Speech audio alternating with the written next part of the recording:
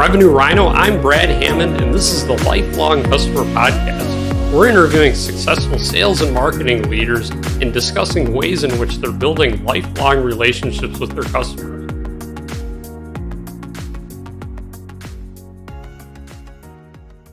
I'm your host, Brad Hammond, and today I have Vicki Dean from the Santa Fe Group. Vicki, it's really nice to have you on.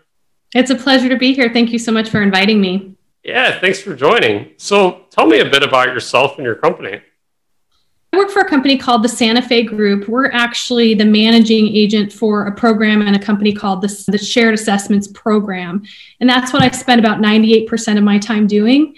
It's a little different from a sales perspective because it's definitely business to business. What we are doing is providing a community and tools and education and training and research to companies regarding third-party risk management. So that's a mouthful. But essentially about 15 years ago, before anybody was talking about data breaches or third parties or service provider vulnerabilities, a group of large financial institutions and some of the big four and some key service providers got together and came to our now founder and CEO and said, we need to do something to try to track our data to protect our customers when we're sharing that data with third parties and fourth parties and downstream companies that we do business with. So out of that 15 years ago was born Shared Assessments, and that's what I manage. And essentially, it started out with creating questionnaires and artifacts to help companies, large and small, figure out ways to track data with their customers. And we really decided throughout the years to focus solely on third-party risk because there's IT risk, there's environmental risk, there's geopolitical risk, there's a lot of different things that we'll talk about, especially during today's environment, that needed to be watched. But that kind of grew over the years. 15 years ago, really, banks and financial institutions were the only ones that had to care about that because they were heavily regulated. But now everybody has to care. Your retail manufacturers, your energy utility companies, software providers, even universities and small mom and pop shops. Actually, if you're a marketing firm that's sharing your customer data, sending out email databases, you have to care about your risk and your risk tolerance. So we became this community of organizations and really focused on how to bring people together to talk about best practices. Third-party risk is not a competitive issue. So we feel like one bank should be able to sit across the table from another bank and talk about what they're doing that's working. And over the years, we've really been able to cultivate that kind of community where we're sharing ideas and making sure that people are doing whatever they can to make the whole part of this business a little bit easier and a little bit more efficient.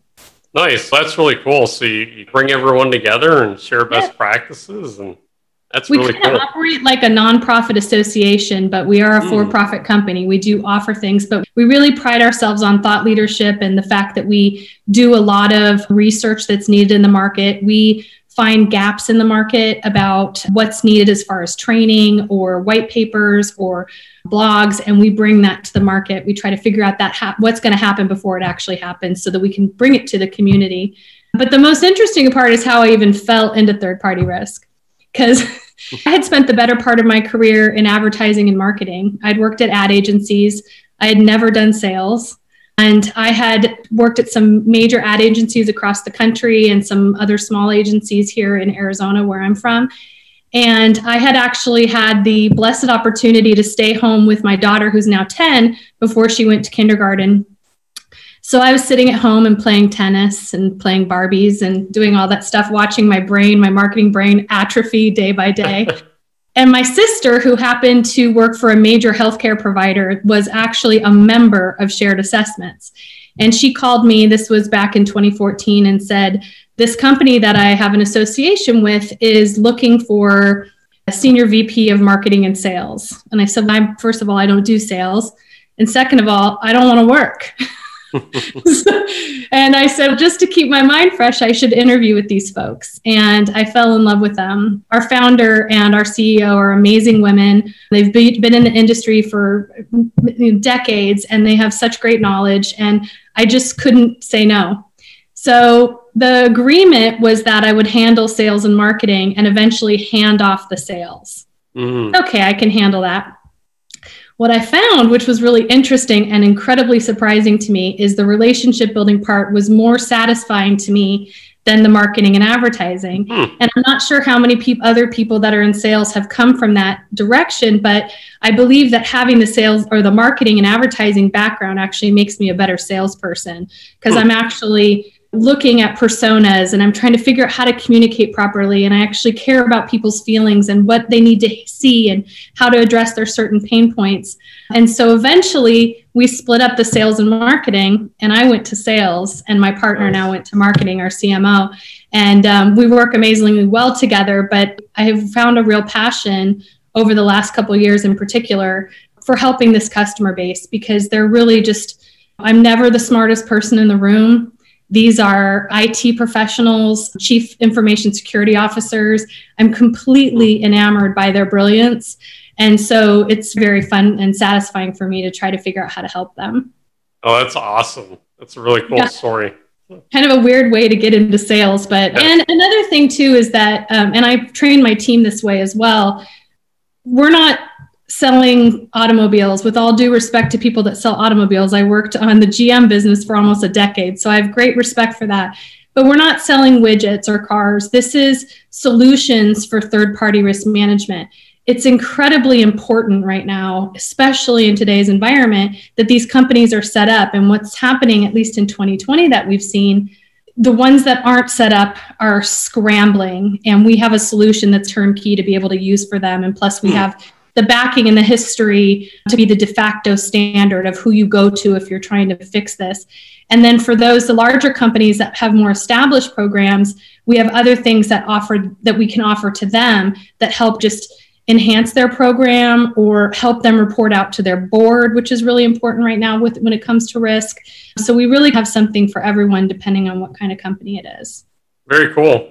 Yeah, that kind of leads into my next question is, obviously 2020 has been a crazy year. There's been all sorts of impact and implications on different industries. What kinds of things have you seen this space that you're in for 2020? What does sales look like, and what has the impact been on these customers? So there's two words I absolutely hate that are used in 2020. One is unprecedented, and the other is pivot. And I use it so much, I almost get pissed off at myself because we had to pivot our business. I mentioned earlier that we are a member-driven organization. So we bring organizations into this community, and it's a membership, so to speak. They get all sorts of benefits and a wealth of other benefits aside of that, but it is a membership. We have gone 15 years with success in organic growth year over year, exceptional organic growth year over year in memberships. What I realized right off the bat after 2020 hit was that companies were struggling with that membership concept. What they were dealing with was what all of us were dealing with, which is looking at our budgets really super tightly and examining where our money is going and cutting anything we possibly could, not knowing what the rest of the year would be like. So we did have to pivot, as much as I hate that word. And what I did was, I'm a huge metrics nerd. So I don't think people understand how much you can actually dig into your metrics in a year like this and find answers and solutions for things to try. And one of the things that I did was probably around April, May, I did a behavioral analysis. I looked at the behavior trends of our purchasing decisions and who's still buying in 2020. Is it the same as who was buying in 2019? For us in our industry, it was not. So I was able to work with our CMO, who set up some really great personas for the people we need to talk to. And I was able to look at what they actually need today. And so we have three major revenue generating pillars at Shared Assessments. One is the membership. Two is selling the tools, the actual artifacts that they use. And the third is training and certification. So we quickly changed our focus in the sales department to not try to push membership, because if you're looking at an annual budget and you've got memberships to 5 organizations and you actually have things you have to purchase to do business, your memberships are going to get cut first. So this kind of comes to the building that lifelong relationship concept that you have. I absolutely don't want to pressure anybody into doing something for their company that they don't need. I know that they'll see value once they get their foot in the door. So if all they're doing is buying a tool from us, that is me giving a handshake and getting to know them. Then over the time that they're using it, we have many experts, subject matter experts, tool experts, people that are really great in the industry that work for shared assessments that can then help nurture that value over the time of their using it. And eventually maybe they'll move into membership. And we're starting to see that happen already. But we really changed all of our focus to tools. It's tangible. They can buy it, they can use it, they can show results right away. And then that's the way that we're building the relationship with them. Also, what we found was training budgets did not get cut, because if you can imagine, a lot of folks were now, well, all folks were working from home, and a lot of organizations were trying to validate their time. What are they using their time for? How can we fill that time with things that are actually useful to them, but then are in return useful to our organization?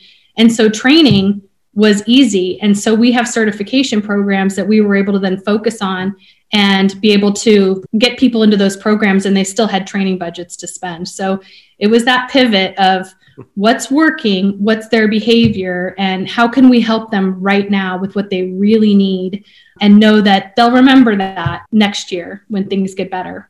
Nice. Yeah, certainly. That's really cool that you guys were able to look at the data and see, okay, what's working well, what's getting traction, and make those pivots.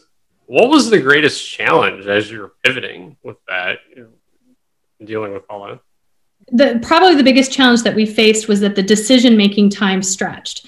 So because we're dealing with large organizations, we still have a 90 to 100-day sales cycle, but we saw that stretch out even further. So we had to budget to that. We had to plan to that. We had to come up with marketing programs to combat that. But that we just had to be understanding that if I'm sitting at home and I'm doing this job, and I've got 3 kids in my house doing virtual school, and I've got my boss working from home, and I've got all these challenges and these stresses, the person that I'm selling to has all that stuff going on too.